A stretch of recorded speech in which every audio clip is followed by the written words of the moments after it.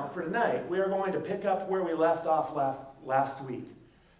We talked about this same exact passage of Scripture last week. Last week we focused in on how the Bible views poverty and how God wants us to see those who are in poverty. Today we're going to pick that up by talking a little bit more about this lifestyle of faith that James talks about. So once again, I want to read to you from James chapter 2, verses 14 through 17. What good is it, dear brothers and sisters, if you say you have faith but don't show it by your actions? Can that kind of faith save anyone? Suppose you see a brother or sister who has no food or clothing, and you say, goodbye and have a good day, stay warm and eat well, but then you don't give that person any food or clothing. What good does that do? So you see, faith by itself isn't enough. Unless it produces good deeds, it is dead and useless. And so, like I said, last week we focused in on the concept of poverty. How does God see the poor? We talked about these two different words, two separate words in the Bible that are both translated exactly the same way in English. We just use the word poor. But in the original languages, they were two separate meanings. One meant basically without, needy. In other words, never had, never... It's hard for them to get anything. The other word meant oppressed or injustice.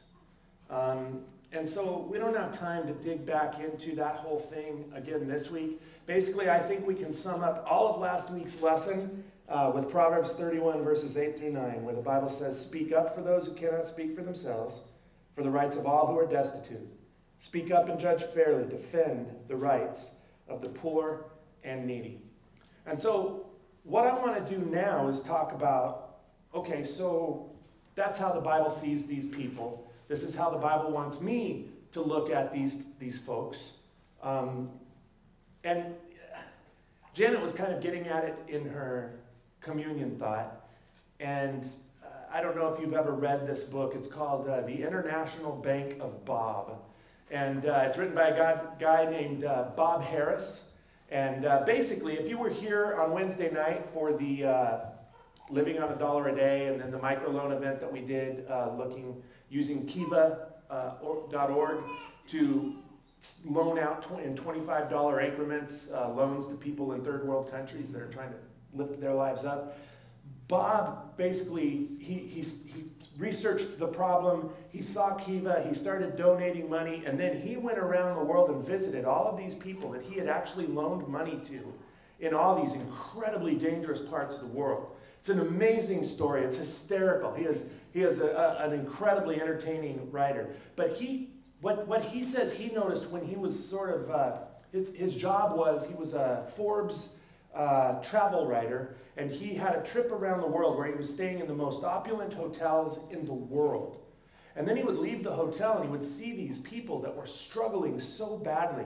And he called the problem the birth lottery. He said what he started to notice is if you were born in a certain place, or even if you was in the same place, if it was to a certain family, that kind of, to a certain extent, dictated whether you're going to spend your life poor or whether you're going to spend your life not poor. And, he pointed out that if you work incredibly hard and you are incredibly lucky and you have one of the things that society values, intelligence or talent, or you're good looking, or, you can sing or you can dance or you can act. If you have one of those things and you're working incredibly hard and you're incredibly lucky, you can pull yourself up out of those places of poverty. But for the most part, if you don't have anything that our society values, it's the birth lottery. You're either going to be in a place where you have, or you are going to be in a place where you have not. And so, knowing that, what does God want me to do? That's what I want to spend the rest of today on. And so the first thing that I guess I'd say is, he wants me to respond to that with awareness.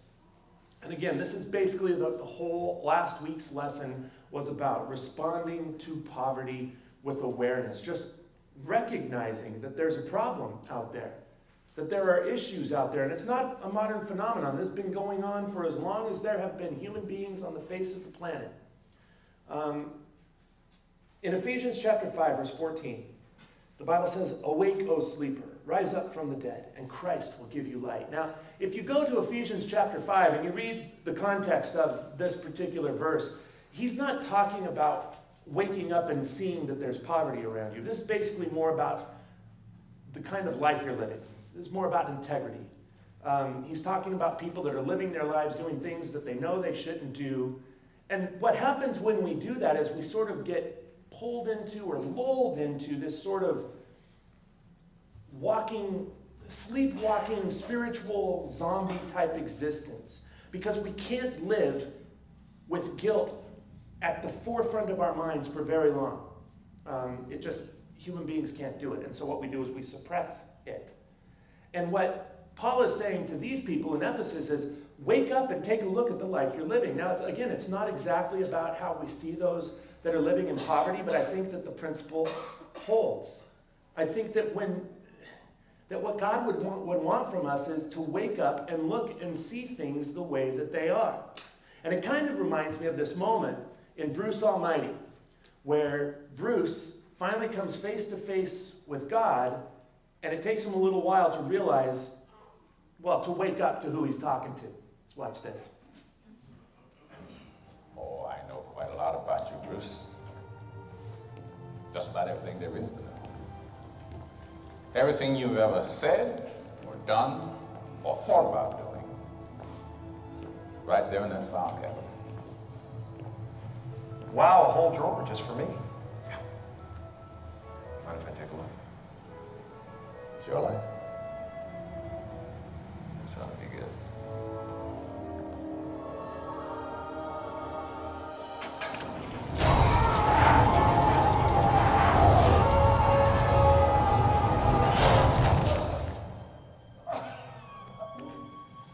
Now, this last entry was a little disturbing.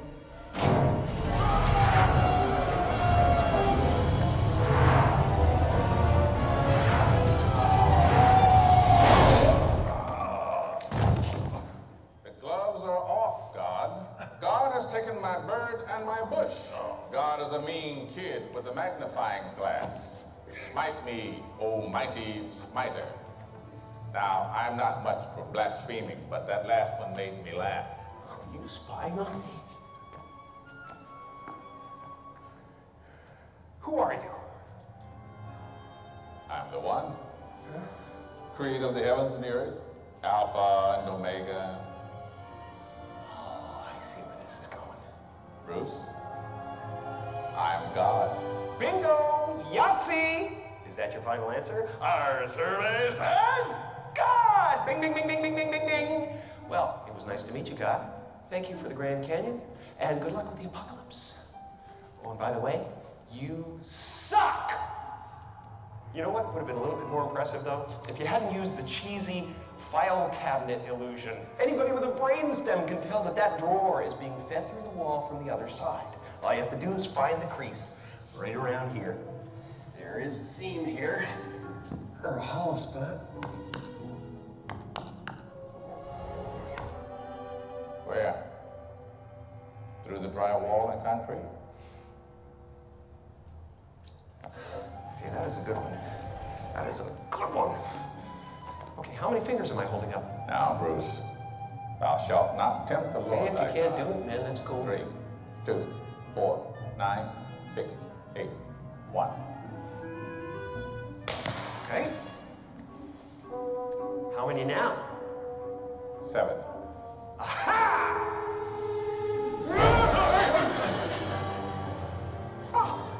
You've been doing a lot of complaining about me, Bruce.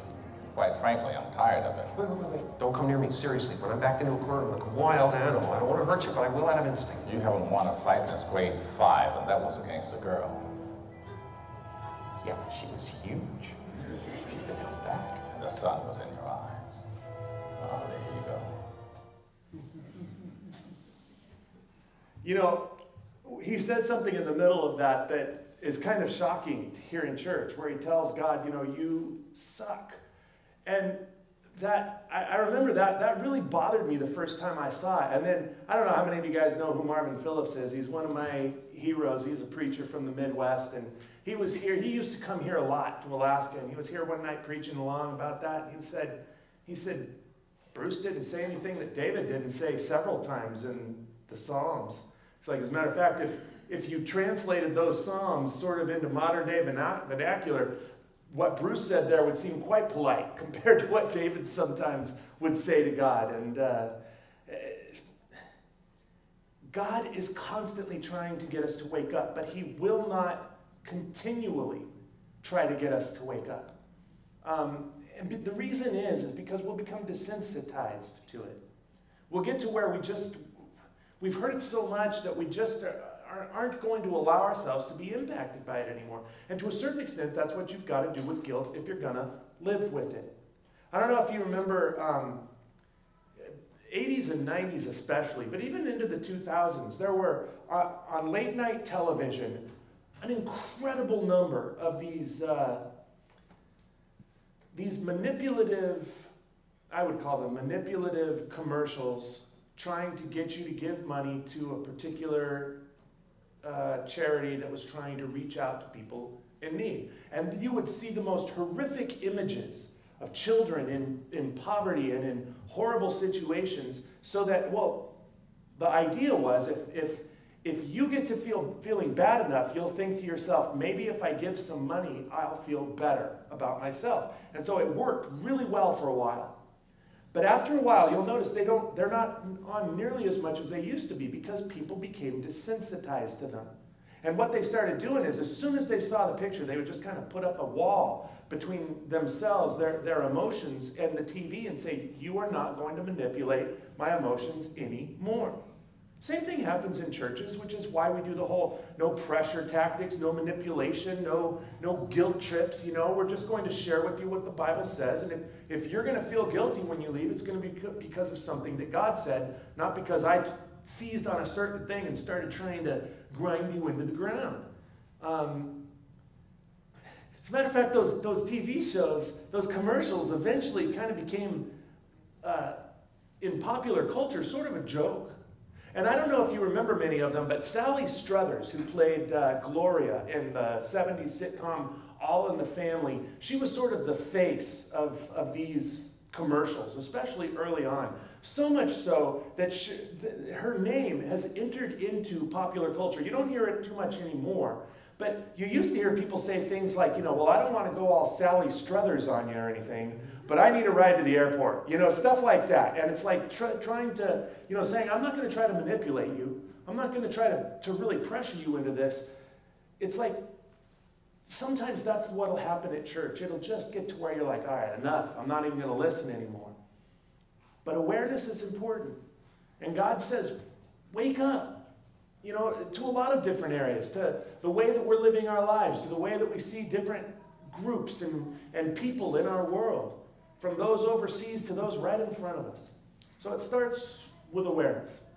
Second point for tonight is that if I'm going to respond, I need to respond with Jesus. Okay, with him. Because this is something that he is already about. Back when I first started here in the late 90s, there was a really, really popular book called Experiencing God by a guy named Blackaby. And his whole concept was, instead of saying, what should I do? What would I think would be a cool thing to do for God? And then starting to do it and then saying, okay, God, come and get behind me and let's do this. He said, instead, look for what God is already at work doing and then get on board with that. It's the difference between paddle surfing out on a calm lake and surfing, in Australia and those great big waves that you see. It's like there's one that most of it's under your own power, and the other one is like you're just holding on for dear life, trying to get through, right?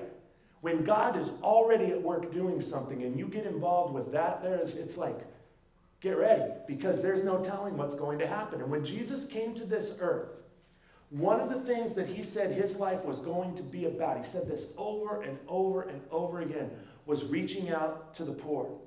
And this was not a figurative way of speaking. It's really interesting. It's like I keep seeing these things on Facebook that are basically, it's like, you see this all the time. It happens politically, it happens in religion, where one side is constantly throwing barbs at the other side, and they go back and forth. And sometimes they can get kind of funny, And again, this is generalizing the way that one wing of religion or Christianity sees the Bible and the way that the other one does. But it is a generalization, and to a certain extent it's true.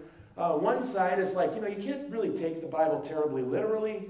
You just sort of, do what it says and you let it impact your heart. And then, and so at the far edge of this, extreme, that's sort of the idea. And at the far edge of this other extreme, it's like, it's all literal, it's all exactly true, it's all, what it says, that's what it means. And I fall, closer to this side than the other. But it's like some people will say, what do you mean it's not all literal? It's like, there's a place in the Bible that says, wake up, God. David's saying it to God. Do you think God was really sleeping? No, he wasn't really sleeping, right? Anyways, all that to say, a friend of mine who's on this far left side posted a thing in Facebook that said, how can you folks on the other side take the Bible so literally to believe that there was actually a man named Noah who built a boat and put every animal on the face of the planet on it, but you take that literally, but you think that when Jesus said, bless the poor, he was like speaking figuratively. You don't take that literally at all. And it's like, there does seem to be an issue there, right? And so when Jesus comes, he says, the poor, I'm here for the poor. I need you to be here for the poor. This is something I am serious about. This is something that I care deeply about. As a matter of fact, his first sermon on this earth, he is at his hometown synagogue, actually. And he had come back, and so they had asked him to speak at their worship service. And so what they would do in the first century is they had, an average person couldn't own a scroll, a copy of the Bible. And so what you would do if you were a first century Jewish person to make sure you heard all of the Bible is you would show up to church, synagogue, every week. And they would start with Genesis chapter 1, verse 1, and they'd start reading through. And when they got done, when they got to the end, they got to Malachi, the end of that, they would go back to Genesis chapter 1. It's like a lectionary schedule. And so on this particular day that Jesus shows up and they said, hey, why don't you speak to us today? Jesus didn't choose his passage of Scripture. This is just a testament to the timing of God. Jesus gets up, and this is what they are already set to read from Luke chapter 4, verse 17. Jesus gets up, opens to the page in Isaiah, or the part of Isaiah on the scroll where they are already at, and he says, this is a messianic passage, something that describes what the Messiah would do once he got here. Spirit of the Lord is upon me, because he has anointed me to preach good news to the poor. He has sent me to proclaim freedom for the prisoners and recovery of sight for the blind, to release the oppressed and proclaim the year of the Lord's favor. And then Jesus rolled up the scroll and he sat down. And that's when the sermon would begin. Everybody's eyes were on him, Luke says. And Jesus preaches one of the shortest sermons in recorded history, and yet one of the most powerful. All he does is he says, today, in your hearing, this scripture is fulfilled. And there's this huge uproar, right? Not because they were bothered about the scripture, but they knew when he says, today, in your hearing, this scripture is fulfilled, they knew what he was saying about who he was. And they come unglued, right? Now, usually when we read that scripture, we think about how can those people have not seen who Jesus was? And how could they not? I guess today what I would say is when you read that scripture now, look at it and say, how could we have missed what he came to do, right? And I know that all of us who would consider themselves followers of Jesus, we care and we want to do something, but it's like, get involved with what he's already doing, right? That he is already at work reaching out to these people. Now, I'm not here to tell you, here's where you should get on board, or here's where you should get on board. But if I can get you to ask the question, where should I get on board? You asking that question of yourself, that'll change the world. It'll change your life, it'll change the world. And we've given you lots of different ideas. On the back of your lesson sheet, there's all kinds of resources, websites, books, documentaries you can watch at home, different ideas for right here locally where you can get on board with what God is already doing. Just look for something that speaks to your heart and then move in that direction. And then if that's not the right direction for you, God will make that pretty obvious pretty quickly, and he will guide you into another direction. But we need to respond with him. Instead of just saying, hey, I got a great idea. I'm going to go over here. Now, Lord, will you come over here with me? Because I've got this really great idea. None of the miraculous stories in the Bible start out, and then some human being had a really great idea, and God said, I never thought of that. None of the great stories in the Bible start that way. They all start with God coming to people and saying, here's what I'm doing. Will you join me? And that leads to our third and final point for today, which is we need to respond with action. We need to respond with action. Instead of getting into the the Ephesians 2 verse, I think I'm going to skip right to the Isaiah part of this point. If you're interested in, and this is an important part of this story, of this scripture, of this lesson, the whole playback between Ephesians chapter 2, Paul's idea of, the concept of how faith and works show up with each other, and James's idea, the devotionals, we dive into this in depth this week. But I want to kind of skip over that tonight and get straight to this concept of action. Because that's what James is really talking about. What are you going to do? Are you going to do something? Isaiah tells this story in Isaiah chapter 6. He wrote one of the longest books in the Bible, right? He is one of the more important prophets that has ever lived in the history of the world. And he explains the day that he was called and that he accepted the call of God in his life. He was a priest and he was in the temple, and he has this vision. He has this vision of the train of God, the train of his robe fills the temple. And there are these, they're called seraphim. They're angelic beings. And they are, it's like a lot of times, cherubim and seraphim, you hear them in songs sometimes mentioned. They were angels that were sort of like warriors. Or, as a matter of fact, in Near Eastern kings' thrones, they would have their thrones, and sort of at the front of their throne, they would have these statues of seraphim that were to theoretically protect. They were the most horrific, awesome animals or beings that they could imagine. There was like, as long as a seraphim is protecting me, I don't have anything to worry about. In Isaiah's vision, the seraphim are flying around where God is. And they've got 6 wings, but they're only flying with 2 of them. Because with 2 of their 6 wings, they're covering up their heads like this. And with 2 of their wings, they're sort of in this fetal position. I can't do it with both legs right now, but you get the picture, right? They're sort of hugging their legs like this. They're covering their heads like this. And they're flying around saying, holy, holy, holy is Lord God Almighty. The picture is God is so awesome that even the seraphim are awestruck in his presence. And Isaiah is there, and he sees this. And this is what God says. Isaiah says, I heard a voice say, who shall I send and who will go for us? And Isaiah says, here am I, send me. And so God does. God sends Isaiah. Now, he didn't force Isaiah. I wonder sometimes when I look at this, how many other priests of God stepped into the temple at some point, had this exact same vision and said, well, there's this guy named Isaiah over here that you might want to consider, because I don't know if I'm your guy. I don't know if I could, it's like, I don't know for sure that happened. But I know this, God wouldn't have forced Isaiah to do anything that Isaiah wasn't willing to do. And I tell that whole story just to say this one thing. God asks the same question today of every single one of us. He says, who shall I send? Who will go for us? And every single one of us has to decide, am I going to say to him, I'll go?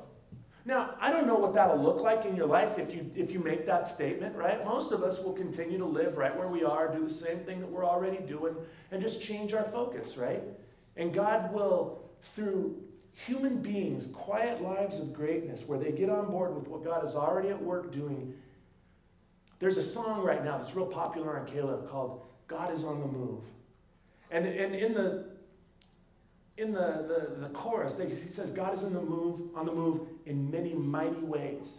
But when you look at the things that he's talking about, when he says, here's God on the move, they're small things, seemingly. But when human beings do these small things that God is asking them to do, it is a picture of God on the move, and enough of us get involved. And so I want to watch the video of that song just to kind of get this in your brain as you walk out of here. Hopefully, well, let's watch. You'll see.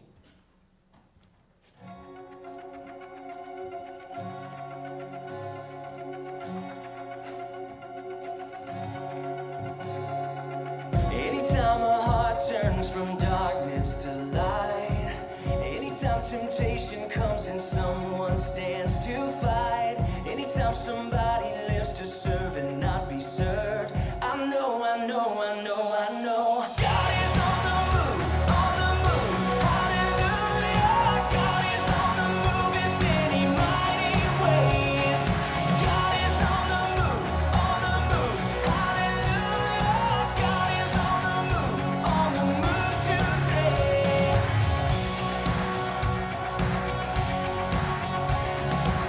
Anytime in weakness someone falls upon their knees, or dares to speak the truth that sets men free. Anytime the choice is made to stand upon the word, I know, I know, I know, I know. God is on the move, hallelujah. God is on the move in many mighty ways. God is on the move, hallelujah. God is on the move today.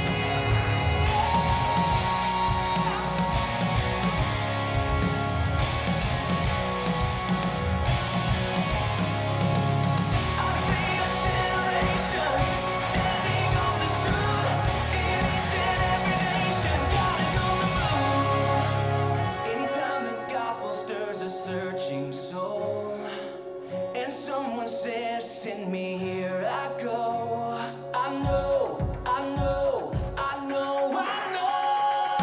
God is on the move, hallelujah.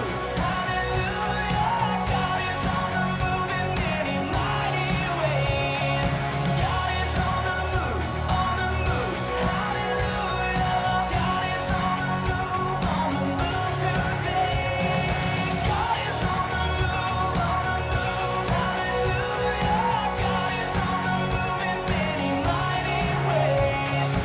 God is on the move, hallelujah. God is on the move today.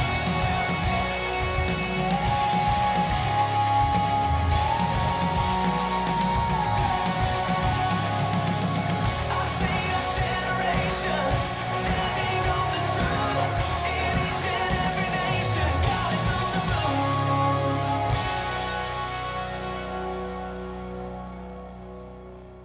I love that how he jumps in.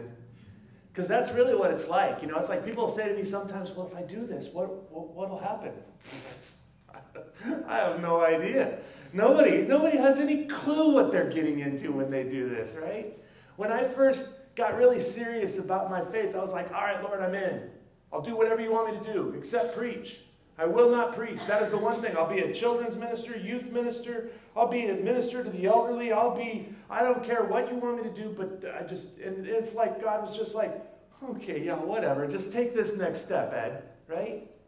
And how would I have ever imagined that the thing that I thought I would hate doing the most in this world was the thing that would bring me the most meaning and joy and satisfaction? I had no clue, and neither do you.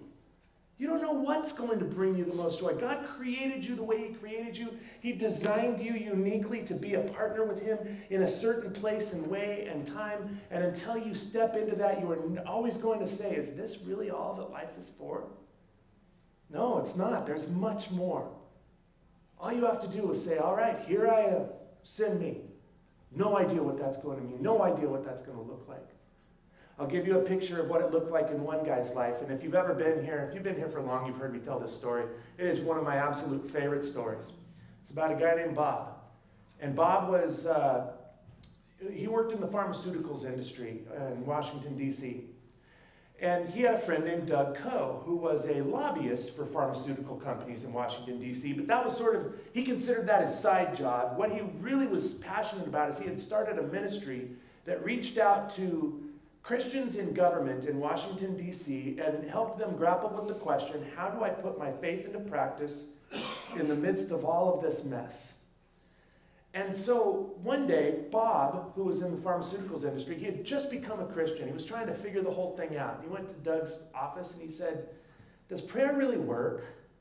And Doug's like, well, yeah, it's not like a blank check or anything. You don't inform God what He's going to do and then He does it. But, you share with Him, you entrust Him with your deepest desires and the things you want, and then you trust him to do the best thing, the most loving thing for everybody involved. Bob said, wow, I'd love to see that in my life. And Doug said, okay, well then ask God to open doors. That was Doug's thing, open doors. Ask God to open doors in some place in your life. And Bob was like, well, I don't know what to ask for. Doug just said, well, choose something. And so Bob looked up behind the desk in Doug's office was a picture, a map of the world. He said, okay, I'll ask God to open doors in Africa. And Doug was like, that's kind of a big area. Pick something smaller. And so he said, okay, Uganda. And Doug was like, have you ever been to Uganda? Bob's like, no. He says, do you know anybody from Uganda? And Bob said, no. He goes, well, then why Uganda? He goes, hey, you told me to pick something. I'm picking something. So Doug's like, all right. So here, I'll make you this deal then. He said, you pray and ask God to open doors in Uganda for you every day for 30 days. And if at the end of 30 days, if God hasn't clearly opened doors for you in Uganda, then I will give you, Bob, $500. And so Bob said, sounds great. All right, how can I lose? And so Bob started praying every day, Lord, open doors for me in Uganda. And a couple of weeks went by, I think like 3 weeks. Nothing was happening. And then, Bob's starting to wonder if God's doing anything. And one day Bob finds himself at this industry mixer, sort of a feast, like a luncheon. And he sits down, and he's sitting next to a woman. He starts talking to her. She has an interesting accent. He says, where are you from? And she says, I'm from Uganda. And he kind of sits up. He's like, wow, this sounds like maybe it's an open door. So he starts asking her questions about what she does and what she does there and what Uganda is like. He's asking her all these questions. She says, you are very interested in my country. You must have been to my country before. He's like, no. She's like, well, then you must know somebody from my country. He says, no. She goes, so then why are you so interested? He goes, well, there's this guy named Doug that's kind of paying me $500 to pray for your country now. So I'm just kind of following through. And she's like, So anyways, pretty soon he realizes that what she's there for is that there are children in Uganda, and she runs the national orphanages. There are children in Uganda who are dying of preventable diseases that in the West we just take a pill. But in Africa, these children are dying by the thousands every year. And she says, and every year your pharmaceutical companies throw away millions of dollars worth of these drugs because your FDA says they can't be sold once they get past a certain point. She goes, I'm here to try to talk them into sending those expired drugs to Uganda to see if they might help. So Bob's like, I know people in the pharmaceutical industry. I know people in the legal community. Maybe I can help. And so Bob gets involved, and sure enough, they start sending these expired drugs to Uganda, and like that, an entire generation of children's lives are saved. And everybody over in Uganda, they start interviewing this woman who runs the place, and she keeps talking about this guy named Bob. So one day Bob gets a phone call from her. And she says, Bob, you are front page news over in our entire country. You are the hero of the moment. We want to throw a big party and have you as the guest of honor. Will you come? He's like, sounds like another open door. So he steps through that open door.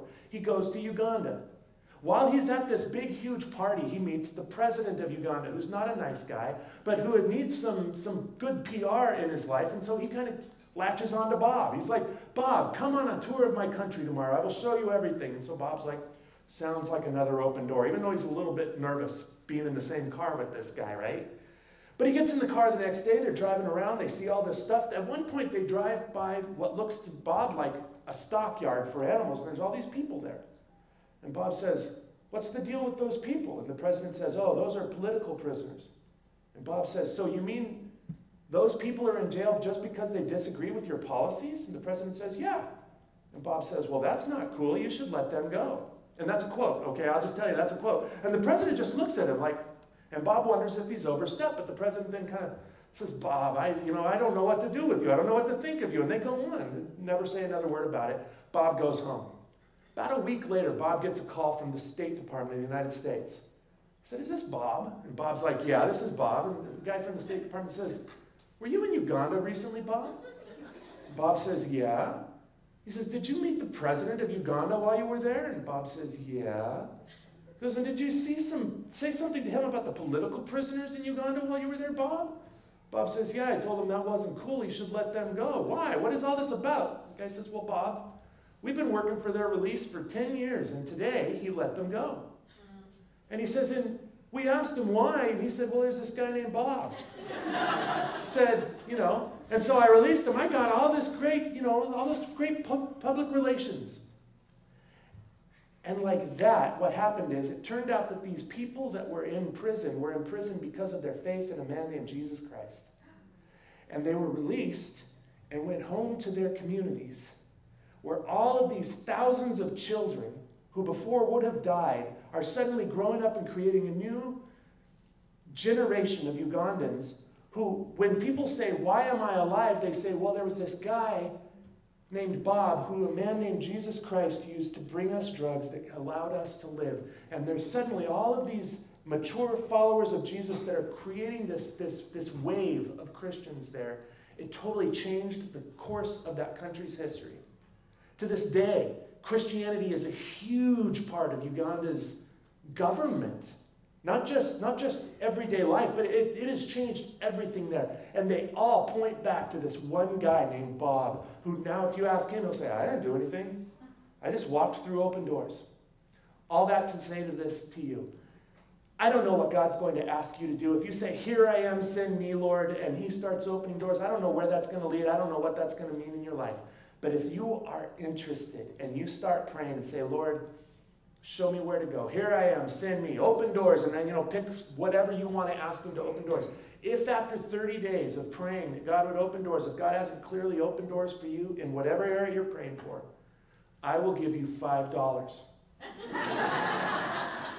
Because I'm just a preacher, right? I'm not some big-time Washington lobbyist. But I'm serious.